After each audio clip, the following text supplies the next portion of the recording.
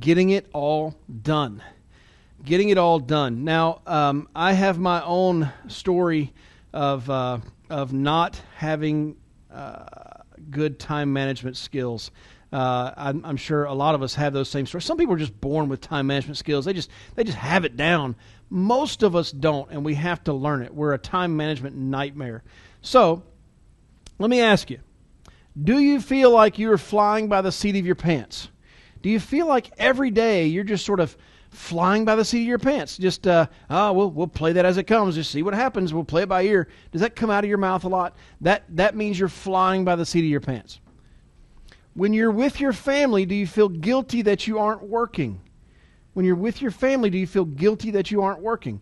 And vice versa, when you're working, do you feel guilty that you aren't with your family? All three of these questions described me. My answer was yes, yes, and yes. If you said yes to one of these, you have a time management problem. If you said yes to all three of them, you have a time management emergency. That's where I was at. I saw, when I first got started in the industry, I was 22, 23 years old. I saw everybody around me just flying by me like I was standing still. They were seeing so much success so quickly, and I felt like I was juggling 18 different spinning plates, and I couldn't let one fall or the whole world would collapse. But I didn't really have a plan for getting all my work done. I was just totally flying by the seat of my pants. And then I felt like when I wanted to hang out with my wife or friends, that I felt guilty that I wasn't working, that I wasn't making the dials, I wasn't running appointments, I wasn't training a new agent. I felt guilty that I wasn't doing that. And then when I was working, I felt like I was neglecting my wife and neglecting my friends. And this was all before we had kids. And I've experienced some of this too. After we had kids, I felt like, man, I'm working, I'm not spending time with my children, or I'm working so hard and getting so exhausted I don't have the energy to hang out with my kids, or I'm hanging so much with my kids, I should be working right now. It was just this constant guilt feeling. Am I describing you at all? I'm not alone here, I know, because I talk to a lot of people, and I know I'm not the only one that struggles with this. So I want to share with you really how I initially overcame it and how I continue to overcome it. Okay? I reached out to a mentor and I said, how are you getting things done? He said, well, read this book, Getting Things Done. Seems appropriate. David Allen is his name. It's The Art of Stress-Free Productivity. It's still a highly recommended book. I'm not doing a book report on this today. Just know this book heavily influenced me from a time management standpoint. I don't actually teach on this book. I just always refer to it. And recently I was listening to a podcast and they were talking about David Allen's book, Getting Things Done. I said, yes, I'm not the only one that loved this book. It just helped me start to prioritize things in my life in the order that they should be getting done. Another book that really helped me change my thoughts were Think and Grow Rich by Napoleon Hill. This is in the self-development world, this is one of these foundational books. Most of the books that are written today are regurgitating what came from this book. And Napoleon Hill, again, not going to give a life story of him or his books, but he started with Andrew Carnegie, one of the early steel tycoons, and ultimately talked to J.P. Morgan and talked to Henry Ford and just all of these tycoons, these titans of industry, and found out about them and how they reached their success. And so he wrote volumes of books about this. Think and Grow Rich is maybe the most famous, but it's about thinking and growing rich. And one of the things I got from Napoleon Hill that helped shape my thoughts, and those around me at any given time are going to hear me quoting what I'm about to show you. I quote it all the time. I talk about it. Look, here's the first thing I got from Napoleon Hill. There's a cumulative value to investing small amounts of time in certain activities over a long period of time. This is a point that I just straight up copied out of Napoleon Hill's book. There's a cumulative value to investing small amounts of time in certain activities over a long period of time. Here's an example I came up with, working out. I remember hearing the first time Zig Ziglar say it, walk briskly 30 minutes a day and you'll live a longer and healthier life. It's not go run a marathon today and do nothing for the next 20 years. It's a little bit every day. There is a cumulative value to investing small amounts of time in certain activities over a long period of time. It's not that you made 10,000 dials today to book appointments. It's that you made your dials today. It was a dial day, and so you dialed today, and you made 100 dials, or you made 200 dials, and then the next dial day you did it again. It's the cumulative effect of little amounts of time, small amounts of time over a long period of time. Number 2. There are rarely any immediate consequences for neglecting single installments of time in any arena of life. Again, working out, you miss once, it's not a big deal.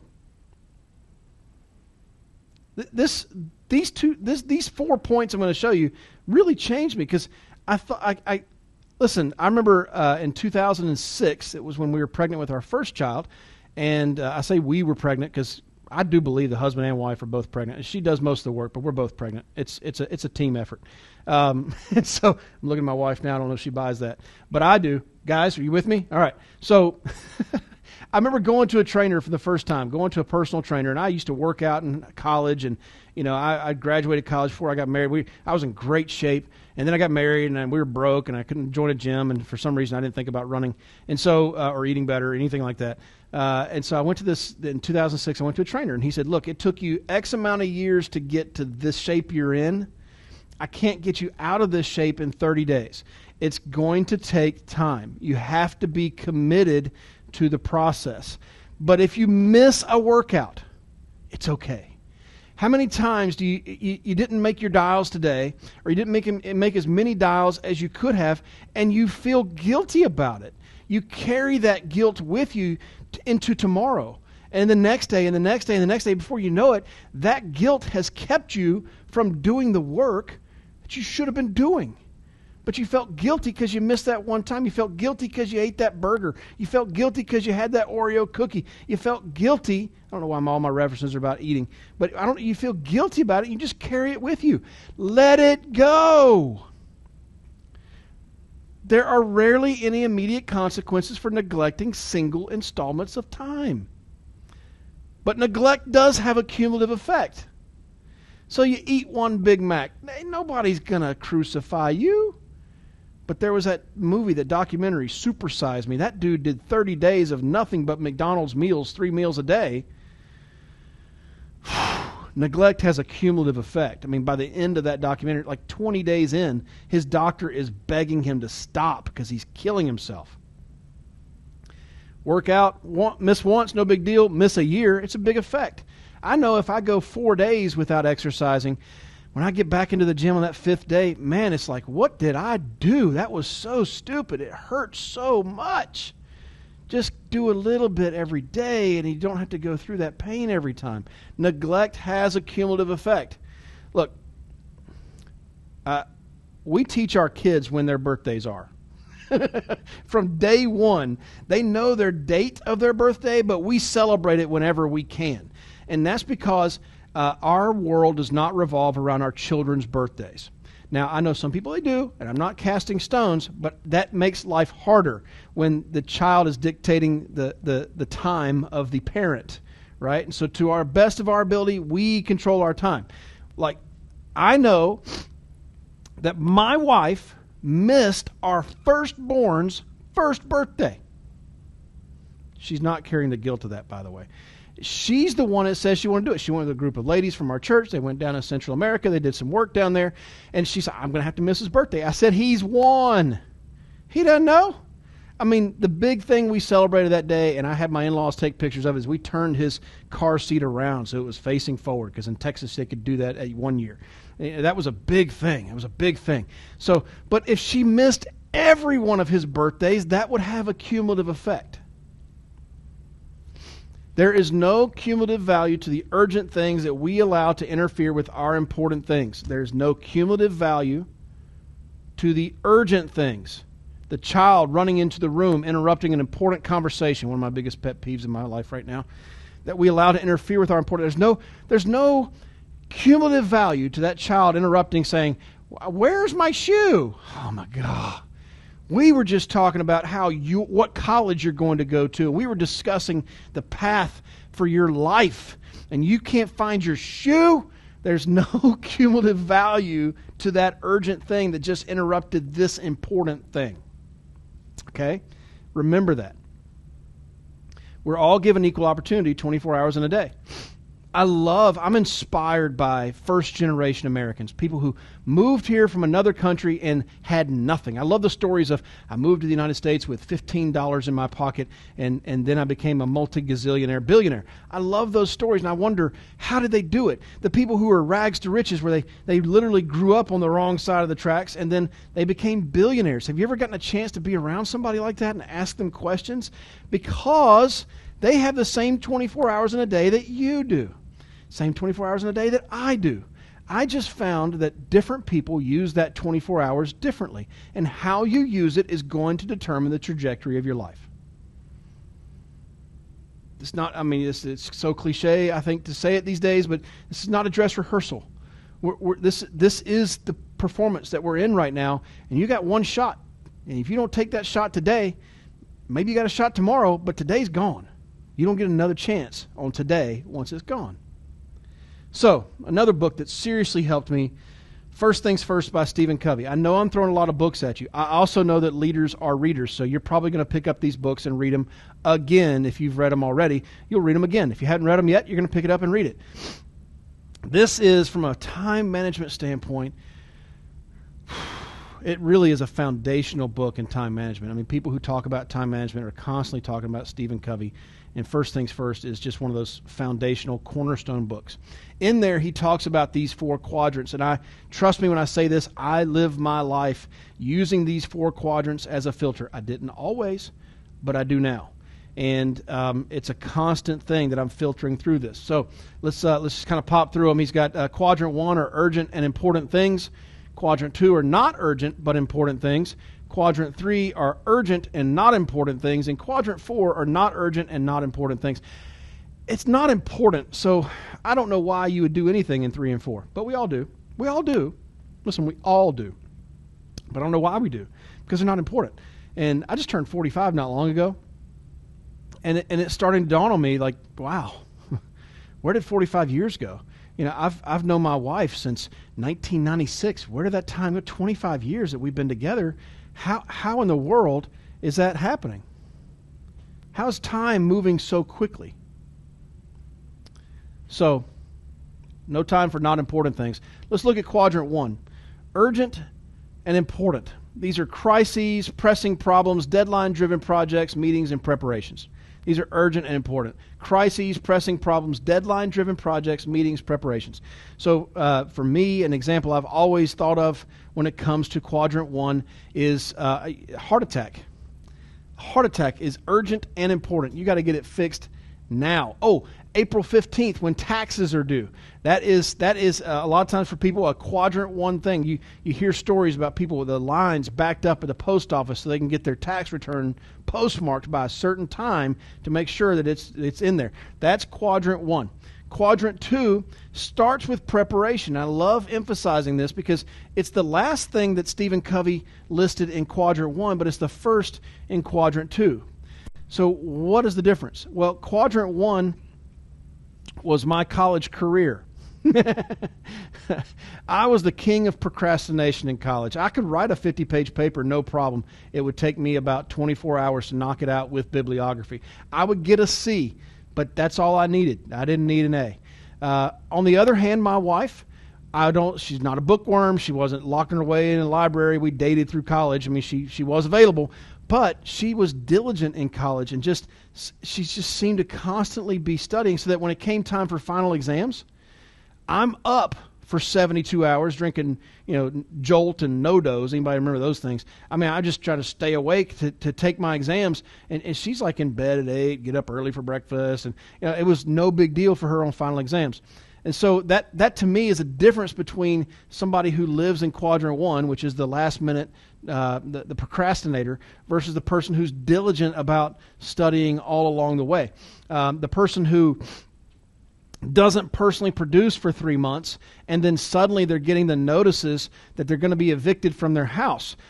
Now they're in Quadrant 1 because they weren't steadily working when it wasn't urgent. Now it's become urgent that they work.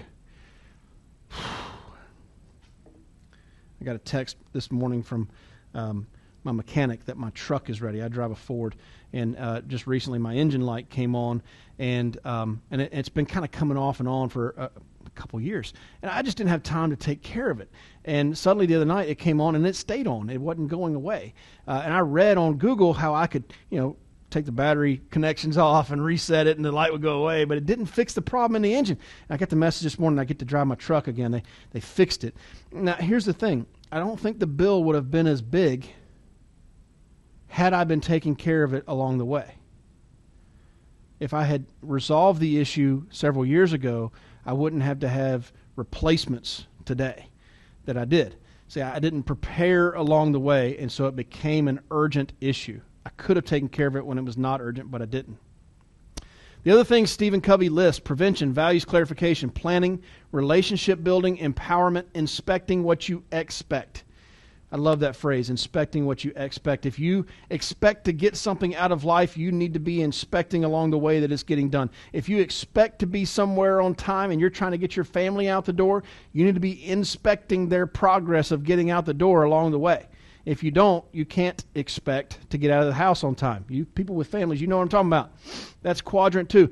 Listen, to the very best of your ability, you need to live in quadrant 2. So, back to the truck. One of the things I know is that if you are slam on the gas and slam on the brakes, slam on the gas, slam on the brakes, slam on the gas, slam on the brakes, you're going to wear your car out faster than it should wear out. If you are constantly living in quadrant 1 because you're not taking care of quadrant 2, you're going to wear out faster. Now, I've heard it said so many times, I'd rather wear out than rust out. And I can understand that mentality, but I don't know why we have to wear out or rust out. I don't know why we have to do either one of those things. I was just reading, I think it was in Psalms this morning, maybe it was Proverbs, that was saying that you can take care of yourself along the way and you can last a long time. You don't have to wear out. Here's the thing to do that, is you have to live in quadrant 2. If you're not living in quadrant 2, you're constantly in a state of emergency, and scientifically, your adrenal glands don't ever get a chance to relax. They're always in a state of fight or flight, and it's exhausting. Did that just hit anybody? Are you like, man, physically, I'm just exhausted? You may have a physical challenge that you need to go to a doctor and address it. I'm not a medical doctor. I did not stay at a Holiday Inn Express last night. So I'm not giving medical advice. But for so many people, this is personal because this was me. The exhaustion came from not taking care of it here in quadrant 2. Instead, living in quadrant 1. That was where my body got exhausted. That's where medical issues started popping up because I wasn't giving myself a chance to rest. And it's not saying stop doing. That's not quadrant 2. Quadrant 2 doesn't say stop doing. Quadrant 2 says do when it's not urgent. There's a lot less stress on it. And when you do that, you have a lot less of the stress of quadrant 1. I don't even want to talk about 3 and 4. They're not important. Quadrant 1 and 2 is where we should reside. There's always going to be emergencies. There's always going to be a kid choking on something. You got to, hey, drop what you're doing, get that airway cleared. I mean, all 3 of our kids at some point have choked on something or almost drowned in a pool. So, I get that. You got whatever you're doing, it's not important at that point. There's a more urgent thing. Here's a filter I use. And some of you guys have experienced this directly working with me on a coaching call. On a coaching conversation, it happens all the time.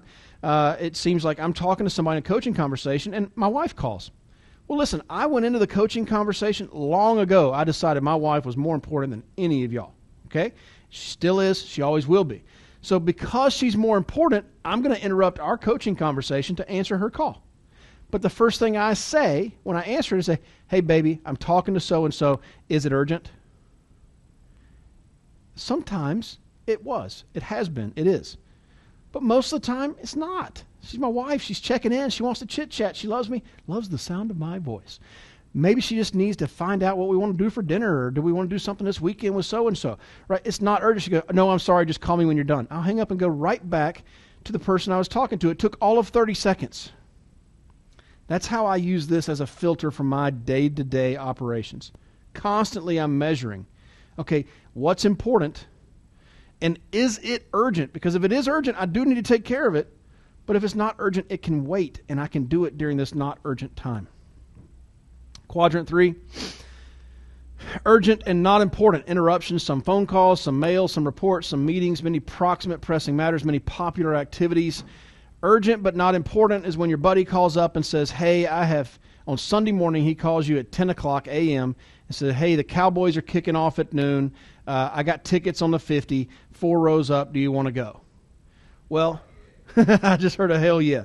That is urgent because it's 10 a.m. The kickoff is in 2 hours. Is it important? Not really.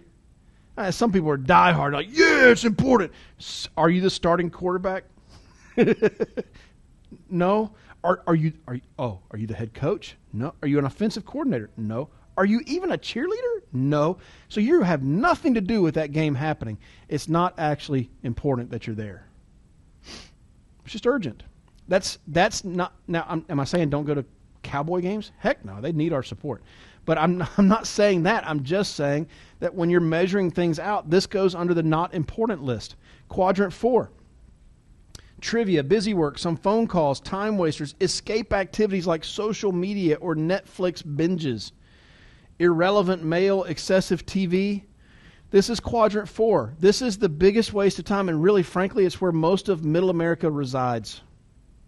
This is where the bulk of the United States population lives, is in quadrant 4. They spend all their time in urgent crises mode, and then they rest by escaping to Netflix or social media. Am I saying Netflix and social media is evil? No, I'm not saying that at all. I'm saying too much time there. It's not urgent and not important. You don't have time to waste. Find something else to do. Please put it down. And I'm speaking to me as much as anybody else. I'm on social media. I look at that stuff. I watch TV. I'm confessing. This is something you really have to pay attention to because it will absolutely suck the life out of your life.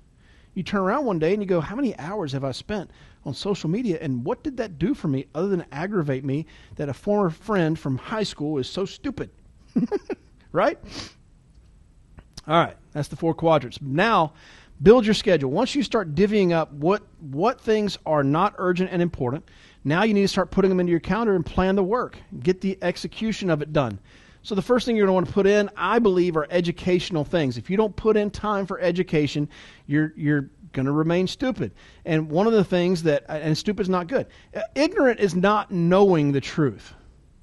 Stupid is knowing the truth and not doing it anyway. Like that's and I can't stand stupid. When I do stupid things, I get so aggravated. I can't stand stupid. So you got to get rid of the stupid. That you do that by education. I think one of the cornerstones of your weekly education ought to be a Tuesday morning sales meeting with the Fitz Group. It ought to be. Team call. Maybe put that in somewhere. I didn't label this because different teams do their different things. There's different stuff that you could put in for educational. There's conference calls. There's this. There's that. Listen, I block off when I'm going to read. Just so I know, I gotta get my reading done. I gotta get my podcast listening done. I gotta do these things. I put it on the block off of my schedule. This is not a calendar. This is just blocking off when I'm going to do different activities. So now I go to the activity tracker that we have here in the Fitz Group, and based on this, I start filling in when I need to make dials and when I need to run personal production appointments. Based on this example we just showed, of, hey, I want to make $5,000, yada, yada, yada. Look, you need to block off your personal production time. In this example, it shows Thursday from 7 to 9 making dials, and then again from 6 until 9 making dials at night. Then you run production Friday, Saturday. Well, Fitz said I need to make dials on Thursdays, run production Friday, Saturday. No, I didn't. This is an example. Plenty of our top producers make dials on Mondays and run production Tuesday, Wednesday. Plenty make dials on Tuesday and run production Wednesday, Thursday. But the point is, the top producers all know when they're doing this. Just make sure you got it blocked off. Then you go to the building side of the activity tracker, and you figure out when you need to do interviews. When am I going to do interviews? When am I interviewing prospective agents? I put it in like this. At one point, I loved doing an interview at the bottom of every hour. starting at the 30 of the hour. I love doing it then. Why? Because then right behind that I had a coaching conversation. Sometimes my schedule changes and I just do straight up all interviews in a day, or it's all coaching in a day. But the point is, you block it off and then know that's when you're booking your appointments, is when these things are blocked off to do them. And then in between you throw in coaching. You can't just interview, you got to help people. You got to work with them. One of the things I recommend from a time management standpoint is while you're working, dials, appointments, have people around to see you do it. One of my favorite lines from any movie ever is from Braveheart. When they go out there, Mel Gibson goes out there, they're picking the fight with the English for the first time. And he tells the Scottish lords, look, I need all of you guys with horses. When I signal, I need you to leave. They're like, we must not divide our forces. And he says, listen, you need to do it and let the English see you do it. I love that line. Do it and let them see you do it. They'll think that we've left. Yes, and then you sneak around behind and kill them. And that'll work. We get them from both sides. You ambush them, right? But the point there, the line I love is do it and let them see you do it. When I first hired my very first agent, I've been selling insurance for like a month and a half. So many people say, I don't know if I'm equipped to train people. If you're making sales, you're more than equipped to train them. You know how to get leads. You know how to make dials. You know how to fill out applications, run quotes. You know how to do it all. Just do your work and let them see you do it. Let them be around while you're working so they can see it's not really that hard. It's huge, huge time-saving tip, pro tip I just gave you. Then you fill in the rest of the time with free time. Look, and admin, you got to do some administrative stuff. You got to get stuff issued. You got to work your pending. You got to on and on and on. It's not breaking down all the roles and responsibilities. But look, we blocked off all of Sunday for free time. You got Monday, Tuesday, Wednesday, and Thursday free time all that time. This is basically what I'm showing you here is a schedule for a full-time job here. If you're working a full-time job here, this is a schedule. And I'm telling you, this schedule right here will make you $250,000 a year. But are you willing to do it? Only you can answer that. Well, Fitz, that didn't work for me because I have a full-time job. Okay, hey, listen. There's lots of yeah buts. Don't be part of that tribe. Let's figure it out. Stop being a victim of your schedule and start owning it. Start controlling your schedule, and then let your schedule control you. It's a wonderful thing. It's amazingly free. When I'm with my family, I know there's people in this world that think I ought to work more. But I think the most important thing in my life is my family. So when I'm with my family, I don't feel guilty that I'm not working. But I'm not with my family 24/7. They go to bed, and I go to work. And then I get up in the morning, I spend time with them in the morning, and they go to school, I go to work. Right? I never feel guilty anymore when I'm with my family. I never feel guilty when I'm working. I never feel like I'm flying by the seat of my pants. To almost an extreme, I feel like every second of my day is planned and thought out ahead of time. And then I just have to execute. Not a big deal. Once you have the plan put together, then you just have to show up and do it. Some people miss that step. They make it all pretty, but they don't show up and work. You got to do the work too. Hope that helps. My contact information, the easiest thing to do is go to timewithfitz.com if you want to book a time with me, timewithfitz.com. I love helping people with time management issues. That's one of my favorite things. I love breaking it down. You got more time in your week than you really think you do. You just need somebody to help you see it.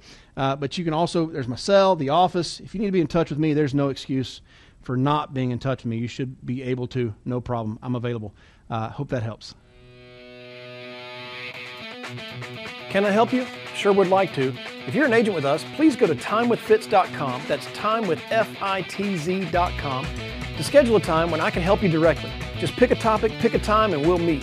If you're not an agent with the Fitz Group, I encourage you to go to thefitzgroup.org/contact. Again, that's thefitzgroup.org/contact and send us a message. See you next week.